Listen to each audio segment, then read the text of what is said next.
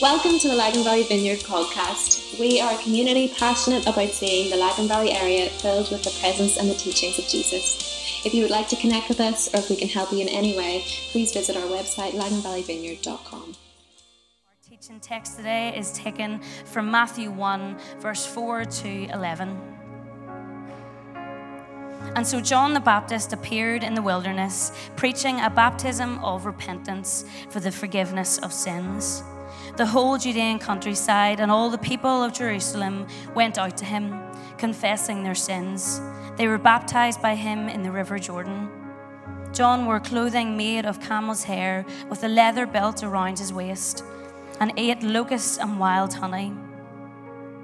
And this was his message: after me comes the one more powerful than I, the straps whose sandals I am not worthy to stoop down and untie.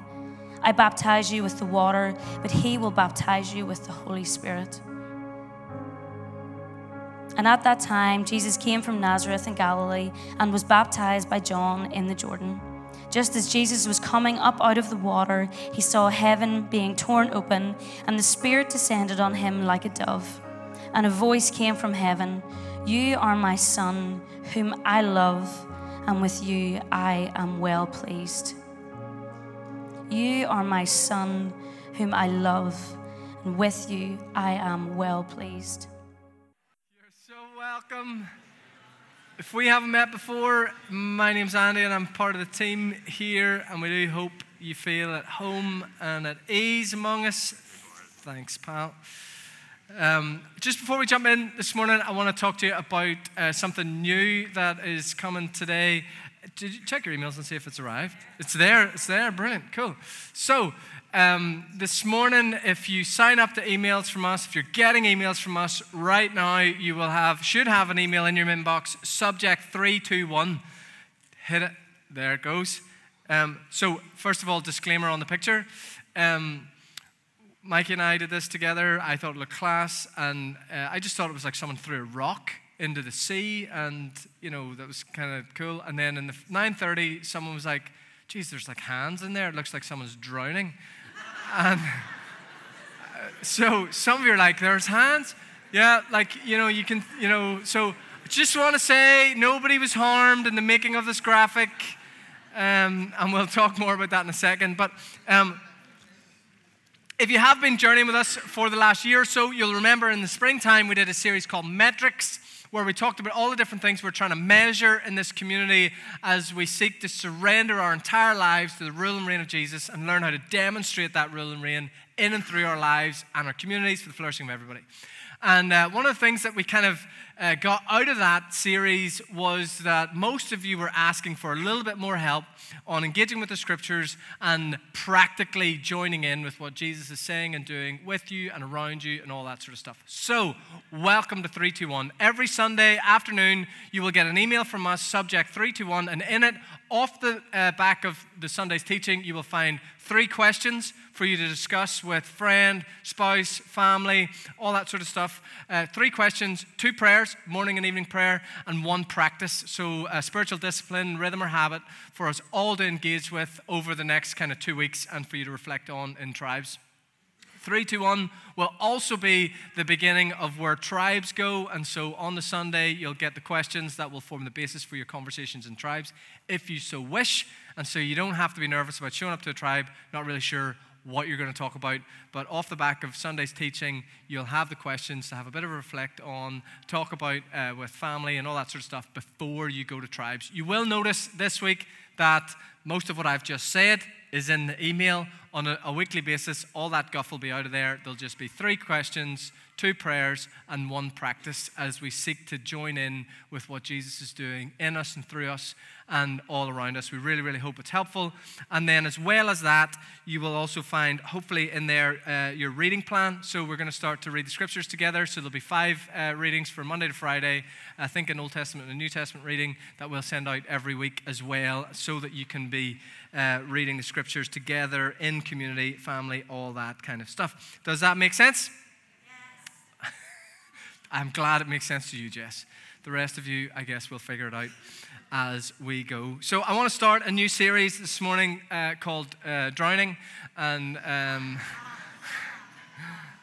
Just kidding. It's called Immersed, and we're going to spend the next 3 weeks thinking about baptism together. And if you haven't been baptized, or you're thinking about being baptized, or you've come to faith recently and you're kind of wondering about baptism, we are going to be celebrating a baptism service Sunday evening, the 6th of October in here. And so there will be some stuff up here on the website over the next week for you to sign up for that and all that kind of good stuff. So let's jump in. St. Augustine, 5th century, said this about the sacraments of which baptism was one. He said that they are an outward and visible sign of an inward and spiritual grace, or another word for that is blessing. Baptism, simply put, it's an outward and visible sign of an inward and spiritual grace or blessing. Baptism is a declaration publicly that you have surrendered your life to Jesus and that He is now ruling both in your life and through your life. Or the language I'm using with my twins to help them understand what Christianity is all about is when we realize and invite Jesus to come and be the boss of our lives. That's really what this whole kind of thing is where we don't just subscribe to a belief system or a set of theological doctrines. Surrendering our lives to Jesus is us fundamentally saying, Jesus, we want you to come and be the boss of our lives. And whilst that's absolutely true, baptism represents more than that, because allowing Jesus to be the boss of your life brings with it a whole pile of other things. And we're going to spend the next 3 weeks talking about 3 specific things that baptism is an outward and visible sign of, namely that we are immersed in new hope, that we have joined a new family, and that we are now living a new kind of life. If you've heard me talk about baptism before, it's really important we camp out here for just a second and spend some time talking about what baptism isn't.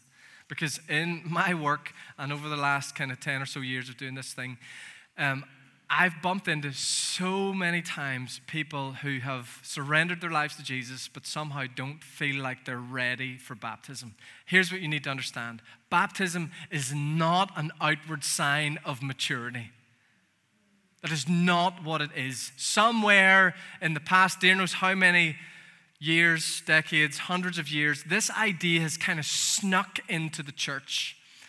That in order to be baptized, your life needs to kind of look a certain way. That it needs to meet or measure up to some sort of external standard. That in order to qualify for baptism, you need some measure of maturity in your relationship with Jesus. And biblically, folks, that is nonsense. You will not find that pattern in the scriptures. They don't say surrender your life to Jesus, trust in Him, get your life sorted out, grow up in Jesus, make everything neat and tidy, and then present yourself to some pious church leader who will grill you for 3 weeks and finally decide if you're worthy for baptism. It's a perversion of the gospel, and I know that's strong language, but it's true. The pattern we see in the scriptures is people surrendering their lives to Jesus and instantly being baptized. Baptism is a declaration of surrender, not maturity. And so I know there are some of you sitting here right now who surrendered your lives to Jesus years ago and have not yet felt worthy to be baptized. That mindset is rooted in a lie. The qualifications for baptism are that you have surrendered your life to Jesus. Now listen to me. It's really important we learn how to mature and grow, that our character gets formed and shaped into Christ-likeness, hence 3-2-1, hence tribes, hence all the other stuff that we're trying to do to help us together learn how to not just surrender our lives to the rule and reign of Jesus, but with the Holy Spirit demonstrate that rule and reign in and through our lives for the flourishing of everybody. We absolutely believe in the importance of discipleship and maturing in our faith. They're just not required for baptism. So important that you understand that. The word for baptism literally means to immerse. It was not a spiritual or religious word in its origin. It was actually a word borrowed from the fashion industry and sometimes even used in ancient cookbooks. The word baptism is the word that's used to describe the process by which a fabric was dyed. So if you had a fabric that you wanted to change the color, you literally got a big tub of dye, wherever you got the dye from, and you took the undyed garment and you plunged or immersed or baptized it into the dye. You left it in there until such time as every single part of the garment was saturated with the dye. And when you pulled it out, it was changed forever. Equally, there's an account from around 200 BC of the word being used to describe how to make pickles. Who knew they had pickles 200 years before Jesus? Here goes the instructions for how to make pickles after washing the... Okay, we talked about this in 9:30. It's just for me. It's got nothing to do with the sermon. Pickles are cucumbers. Is that right? No? The pickle is an actual pickle? Okay, right, great. Most of the pickles, you see, who knew? Don't learn anything about Jesus or baptism. You learned that pickles are mostly cucumbers. Now, you can't pickle anything. I've just learned that too. So anyway, the process of pickling a cucumber goes like this. After washing the cucumber in water, you baptize it. This is the 200 BC version, right? After washing the cucumber in water, you baptize it in vinegar solution. And again, the result is permanent change. You can't unpickle a pickle, right? No? Maybe you can. Who knows? Some of you are like, I think you might be able to do that. Go home and try. Let me know next week. I'm quite confident you can. Both the garment and the cucumber, after they are baptized in both dye and vinegar, the result is permanent change. Now, it's important to stress here that in Christian baptism, we don't believe that it's the baptism itself that is making the change in us. Remember, the baptism, the immersion in the water, is the outward and visible sign that our lives have forever been changed. That moment when you surrender your life to Jesus and God by His Spirit comes and lives within you, you will never be the same again. Now, I know there are lots of you that have wandered from God and have had times in your lives when you felt really distant and all those kinds of things, but the reality is when we surrender our lives to Jesus, we are changed forever. And baptism is an outward and visible sign that that has happened in our lives. The thing I love that we get to see and experience in baptism is that being immersed in the water is indeed a metaphor of us being fully immersed in the story of God. That just like the cucumber or the garment, there's no part of it that is not touched by the dye or the vinegar. Whenever we're baptized, it is impossible to get out of the tank and have part of you still dry. Our entire lives get saturated in the story of God. Our teaching text this morning from Mark 1, verse 4 says this, "And so John the Baptist appeared in the wilderness preaching a baptism of repentance for the forgiveness of sins. The whole Judean countryside and all the people of Jerusalem went out to him, confessing their sins. They were baptized by him in the river Jordan. John wore clothing made of camel's hair with a leather belt around his waist, and he ate locusts and wild honey." Pause in verse 6 for a minute. This is a bit of a mad passage. Some of you will be very familiar with this. And you think that Mark writing this just thought some of you are really into fashion and would wonder what John was wearing. That's not why this detail is in here. What you need to understand is John appeared like a flippin' barbarian. This wild, crazy man roaming the countryside, dressed like a camel, eating whatever he could scrape up or find lying around. And it was he that would herald, prepare Jesus is coming. And those whose spiritual antenna was tuned correctly recognized that in John's voice was God's voice. Why is that important? So often the voice of God comes in surprising and unexpected, and dare I say, even offensive vehicles.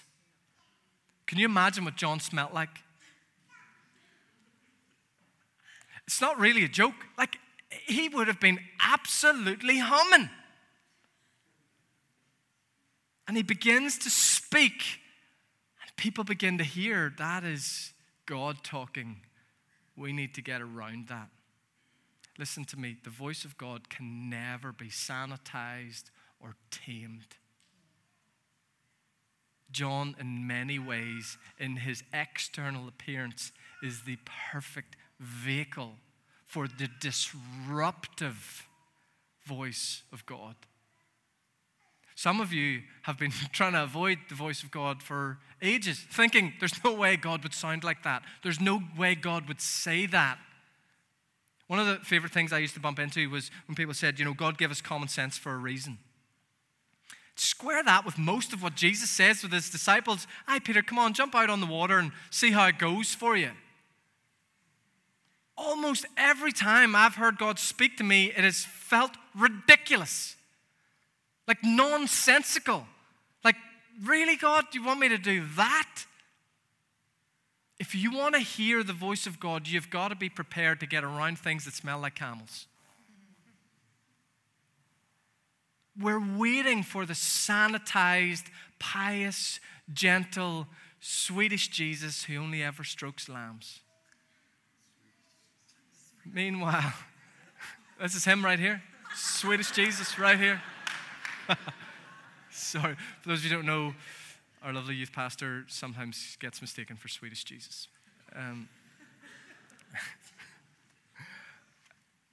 It is so important. It is so important that we understand the voice of God does not come in safe, sanitized packages. But listen to me, his voice always leads us into life.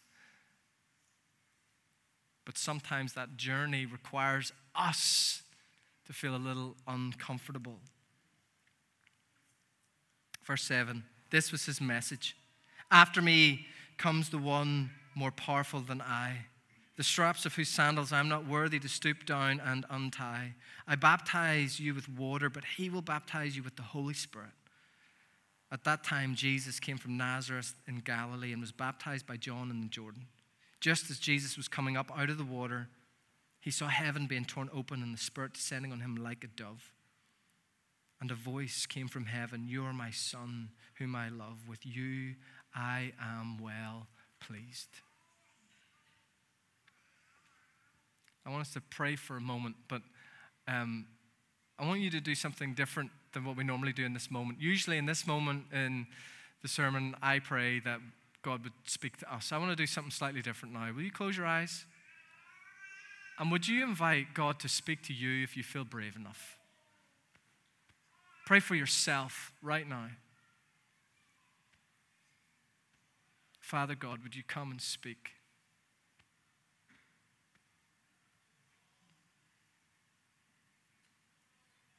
Holy Spirit, we welcome your voice. Forgive us for mistaking you for other things and mistaking other things for you. Come and speak to us, we pray. In Jesus' name, amen. So like I said, the thing that we get to see and experience in baptism is that being immersed in the water is a metaphor for us being fully immersed into the story of God. In January 2008, I moved from Pasadena in Los Angeles to downtown LA. And downtown LA in January 2008 was not the most pleasant place to live. And when a few friends heard that I was moving downtown, they cautioned me that downtown LA, particularly at nighttime, was incredibly dangerous. People being mugged and things being stolen and all that sort of stuff. And they said, look, Andy, whatever you do at nighttime, do not go out on your own. Get in your car and drive wherever you need to go, but just don't go out at night. Now, I've never been that good at planning my meals ahead. And one day I'd been studying all afternoon and into the evening, and I'd completely lost track of time. And then all of a sudden, I don't know if this ever happens to you, just it felt like all of a sudden I was totally aware of how incredibly hungry I was. I was like, oh man. And I went and looked in the kitchen, and of course, fairly typical for me, there was absolutely nothing in any of the cupboards. And so I was thinking through, what am I going to do? And I thought, oh, there's a little co-op type shop just a few blocks away. I'll go there. And it didn't really hit me until I was kind of halfway up the street. And then all of a sudden, my friend's warnings came back into my head as I realized it was 8 o'clock and almost dark, and there's nobody in any of the streets. And I'm kind of standing there going, do I continue to go to the shop? Do I go back inside? What should I do here? And I thought, look, it's only a short walk. I'll be fine. So I went up to the corner, and I turned the corner, and I'm heading kind of the 2 blocks down to where the shop is. And as I turned the corner, I noticed walking in front of me these 2 massive guys with hoods up. And I'm like, oh, no. Well, maybe they're going to the shop too. I'll just stay a safe distance between them and me and, be ready to run or have a fight in the middle of downtown LA at any kind of moment. So I'm kind of a little bit anxious, but I'm okay, and there's nobody else around, and we're walking down towards the shop. And as I'm walking, one of them kind of slows down and looks over his shoulder right at me. And he's got this hood on, so I can't quite see his eyes, but I can see that he's looking right at me. I don't know if you've ever had a moment where it's like your blood turns to ice. I was like, oh, no. And then I looked at my feet and realized I'd got flip-flops on. I'm like, this is not good. And I started to panic. I'm like, what do I do? And while I'm in this kind of mental scramble, the other one turns around, exact same thing, hood on, can't quite see his eyes, looks right at me, and I'm thinking, this is it. I'm about to get mugged in LA. I wonder if I can use flip-flops for weapons. And so I pull my phone out, start to Google, what do you do if you're getting mugged? And I'm walking slowly, and I notice that their pace has dramatically changed. They're now walking really slowly, and the distance between us is getting shorter and shorter. And then they stop, and both of them at exactly the same time turn around and are now arms folded, staring right at me. I'm thinking, I wonder, can I run? Should I throw a phone or a flip-flop? Or what should I do?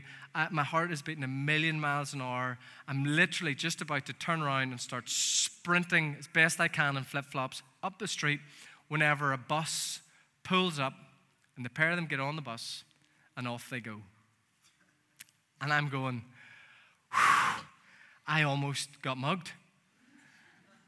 And then I start to kind of play the whole thing back in my mind and realize, of course, at no point in that whole drama was I ever going to get mugged. That actually, every time they turned around, they were looking at the bus that was coming to see if they needed to run to get to the bus stop. And by the time they got to the bus stop, of course they did what everyone does when they get to the bus stop. They stopped and turned around and waited for the bus. And whenever their bus arrived, they got on it. What is any of this got to do with Jesus or baptism? In those mad moments in LA, I was immersed in a story that said the streets of Los Angeles are dangerous. And if you're not careful, you're going to get mugged. I was so immersed in that story that I didn't notice the bus that was coming behind me or the bus stop that these 2 incredibly civilized gentlemen had stopped at. I'm so immersed in this story that I've decided, of course, they're thugs. Look at their clothes. Here's my question for us this morning. What story are you immersed in, and how is it affecting your life? What story are you immersed in, and what important details is it deleting? Perhaps a better question is, whose story are you immersed in? Whose story is determining your expectations on the world around you and what life is going to do to you? Perhaps your family story may be one of incredible success. And the reality is you live with all of the expectations of that story on your shoulders, weighing on you every day. Perhaps your family story is one of incredible dysfunction and brokenness. And the best you can ever hope for, given the story that you live in, is some sort of ability to manage the dysfunction that you live with every single day. Perhaps you've been betrayed by someone you loved, And the story you're immersed in is that people can never be trusted. What I want to say to us this morning is that God sees all of those stories. God sees your story. Even the weird one that you're all caught up in that's perhaps not quite true. God sees the story that you're currently living in. But here's what's really, really important. Your story, yes, it matters to God, but He has a story too. And it's not necessarily your story. God has a story that's unfolding all around us. And He invites us to immerse our lives in His story. The culture that we live in tells us that you are the central character in your story and everyone else is a supporting cast. That's bad for you. It's really unhelpful if you want to follow Jesus. Because in the God story, the central character is Jesus Himself.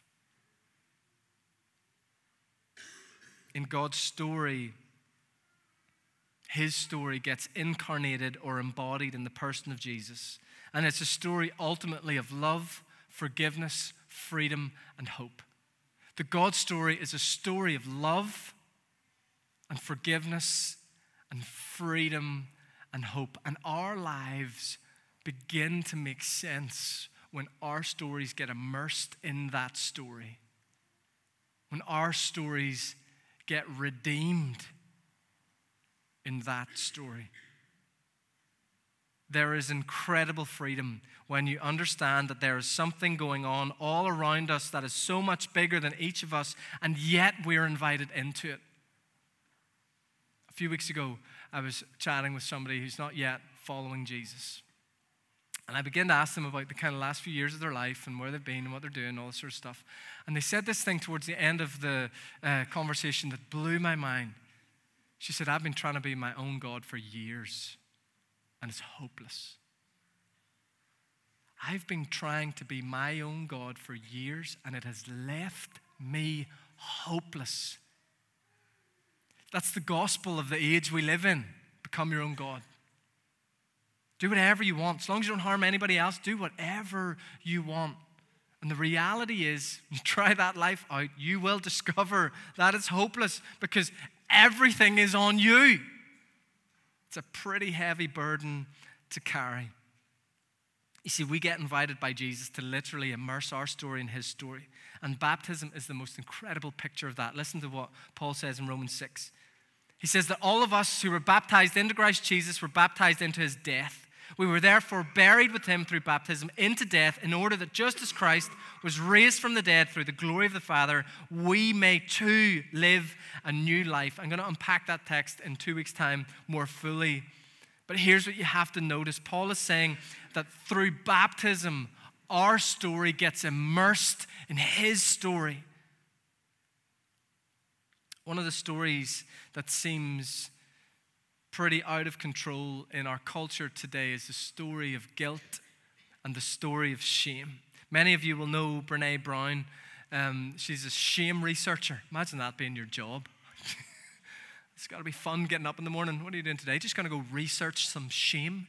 Anyway, Brene Brown, that's what she does. She's a shame researcher. And her original TED Talk from TEDx Houston has more than 11 million hits on YouTube. And if you haven't watched her Call to Courage Netflix special, just go home and watch it this afternoon or some evening this week. It's called A Call to Courage. It's on Netflix. It is absolutely incredible. And she shares in it how these things of guilt and shame have just got completely out of control in the world that we live in. Talk to any psychiatrist, psychologist, or counselor, and they will tell you a huge amount of their work with people is helping them deal with guilt and with shame. The irony is that we've never lauded freedom more loudly than we do today. And yet, if we're honest, most of us are haunted by these shadows and ghosts of guilt and of shame. Some of you maybe saw the news item this week about Jesse Nelson from the band Little Mix my favorite. And some of you are like, I don't know if he's joking. And I'm not going to tell you. But her story is tragic, absolutely tragic, that after their success on, I think it was X Factor, maybe Britain's Got Talent, whatever it was, wherever that band was discovered, when she was supposed to be experiencing the absolute mountaintop experience of her life, what actually happened was she was bombarded by strangers online about her appearance to the point that she attempted suicide. Let's do a little experiment for a minute. How many of you, and you mightn't be a Christian yet, you maybe are just discovering faith, you maybe don't know what to think about the Bible, but how many of you in this room have some sort of code of ethics or morality that you're trying to live by? Just wave at me if you have some sort of ethics or something, just like don't lie to people, be good, treat others as you want. Right, most of us, okay? Cool.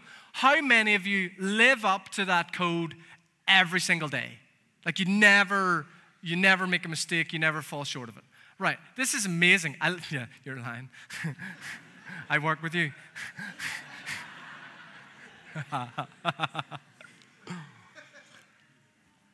This is crazy, right? I mean, suspend the Bible and God.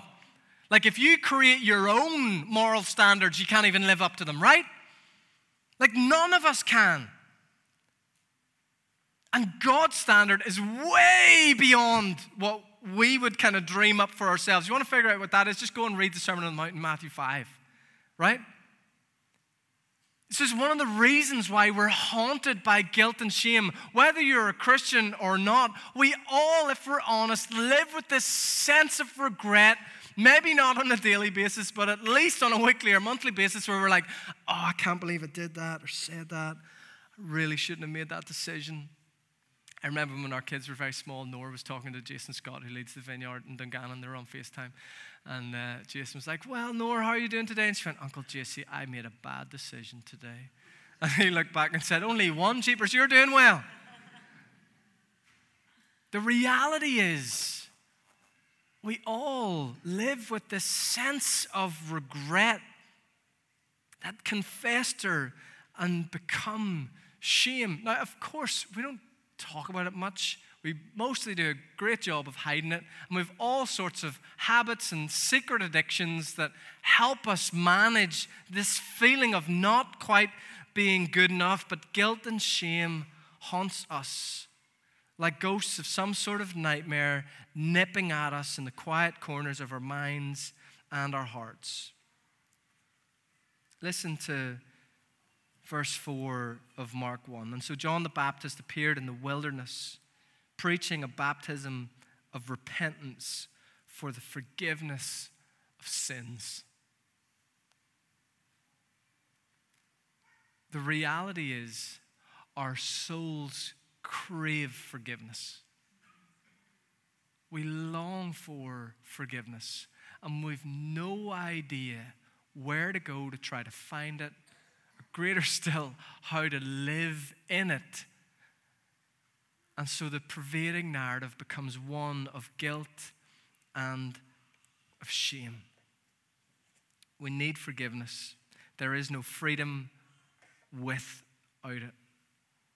And the beautiful truth of the gospel of Jesus Christ is that forgiveness and freedom are available. They're available. 1 John says, if we confess our sins, God is faithful and just, and he will forgive us and purify us from all unrighteousness. Forgiveness is available, and all it requires is that we are able to be honest with God and honest with each other, that we would give up the game of trying to convince everybody that everything's okay all of the time. Things are never okay all of the time. We never get through a day or a week where we don't make decisions that we regret. But they don't have to hang over us, and they do not have to define us. if we can learn to exercise the muscle of humility and come to God honestly saying, I messed up, would you forgive me? It's important we learn to forgive each other. It's important that we learn to forgive ourselves. But when we come to God, acknowledging our brokenness and our sin, God's forgiveness releases something in us that's impossible to get anywhere else, and that is eternal hope. And I don't mean hope for what will happen in eternity. I mean hope that will last forever. Hope that can stand up to any storm that life can throw at you. Hope that is utterly supernatural in its origin, supernatural in its source, and supernatural in its effect on you. Hope that comes from God. That's the story that we're immersing ourselves in. It is a story that says forgiveness is available and it will set you free. Verse 9 to 11 in Mark 4 says this: At that time, Jesus came from Galilee and he was baptized by John in the Jordan. If you ever wondered what humility in a person looked like, just read Jesus. This is God incarnate coming to the guy that smells like a camel for baptism. John understands. In the other gospel accounts, he looks at Jesus and goes, no way am I baptizing you. I'm not worthy to untie your shoes, never mind baptize you.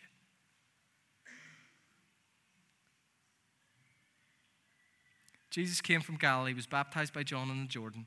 Just as he was coming up out of the water, he saw heaven being torn open and the Spirit descending on him like a dove. And a voice came from heaven, you are my Son, whom I love. With you I am well pleased. Jesus gets baptized. He sees heaven open, the Holy Spirit fall on him, and God the Father speak his love and affirmation over him. I don't know if you ever read the scriptures and think this doesn't make sense. Like for me, this moment is absolutely in the wrong place in the story, right? This is God affirming Jesus. This is my Son. He's awesome. I'm proud of him. I love him. All he's done up till now is complete a carpentry apprenticeship. There's no achievements on the CV. He hasn't done anything that he was supposed to do. He came to earth with a mission. None of it has been accomplished. God's going, he is awesome. I absolutely love him. Surely this moment should be at the end. When he cries it's finished, breathes his last, and is hanging there on the cross. Surely that's the moment for God to go, well done, son. I'm so proud of you. You did it. That's how we work, right? Your value is attached to your contribution. So long as you're doing what you're supposed to, so long as what you're achieving, what you've signed up to, so long as the CV and the accomplishments are racking up, then you have value, and then God can say, I love you. And yet in this moment, Jesus hasn't achieved anything yet. And God speaks, says, that's my boy. I'm so proud of him. I love him. This is really good news to all of us living in an age that is addicted to a merit-based value system. The truth being, we do nothing to earn God's love other than accept it. We don't have to do anything to earn his love. We just have to accept it. When we immerse ourselves in his story, we too experience God the Father's words over us. This is my kid, and I love them. Baptism is the outward and visible sign of the inward spiritual reality that we have been liberated from a need to prove our value or our worth. We are no longer driven by the fears of needing to look a certain way, be friends with certain people, make a certain amount of money, or live in certain neighborhoods or kinds of houses. Baptism is the declaration that we have discovered and are now living in a new hope, because we don't need to earn this or prove ourselves worthy of any of it. In baptism, we immerse ourselves in the story of Jesus. And because of his story and his grace, God gets to speak over us. This is my kid. And I love them. We are immersed in God, and he takes our sin and our shame, and he washes us clean. And invite the band. Come on back up, guys. We'll respond in just a minute. So what story are you living in this morning? We have said this so many times in this community. There is no such thing as being too broken for Jesus, only too proud. There is no such thing as being too messed up, too broken, too many mistakes, too many issues. There is only too proud. When we aren't prepared to say, I don't have it all together. We're not prepared to say, Jesus, I need you. We don't really get very far. But the moment we're able to say, Jesus, I need you. I've screwed up. I've made mistakes. I haven't got it all right. I certainly haven't got it all together. He is faithful and just to forgive us and set us free from the ghosts of guilt and shame. Just imagine what your life would look like if you were completely free of insecurity, feeling like you needed to prove something to somebody, feel like you needed to live up to some other standard. Just imagine if your mornings or your days began with God's voice over you, echoing these words from Mark 1. This is my child. I love them. I'm with them. I'm proud of them. What if that was the atmosphere that you lived your life in? If you're able, will you stand?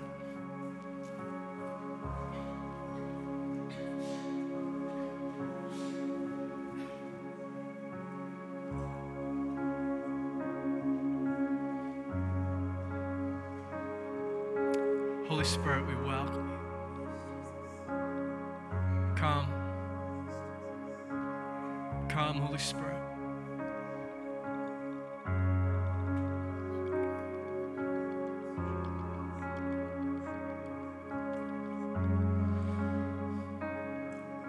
Come, Holy Spirit.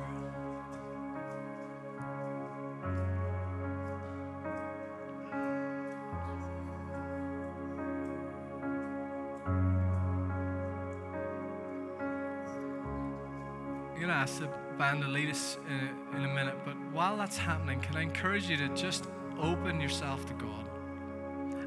And really specifically, will you ask him to point out or highlight or expose stories that you're believing or living in that are getting in the way of his story?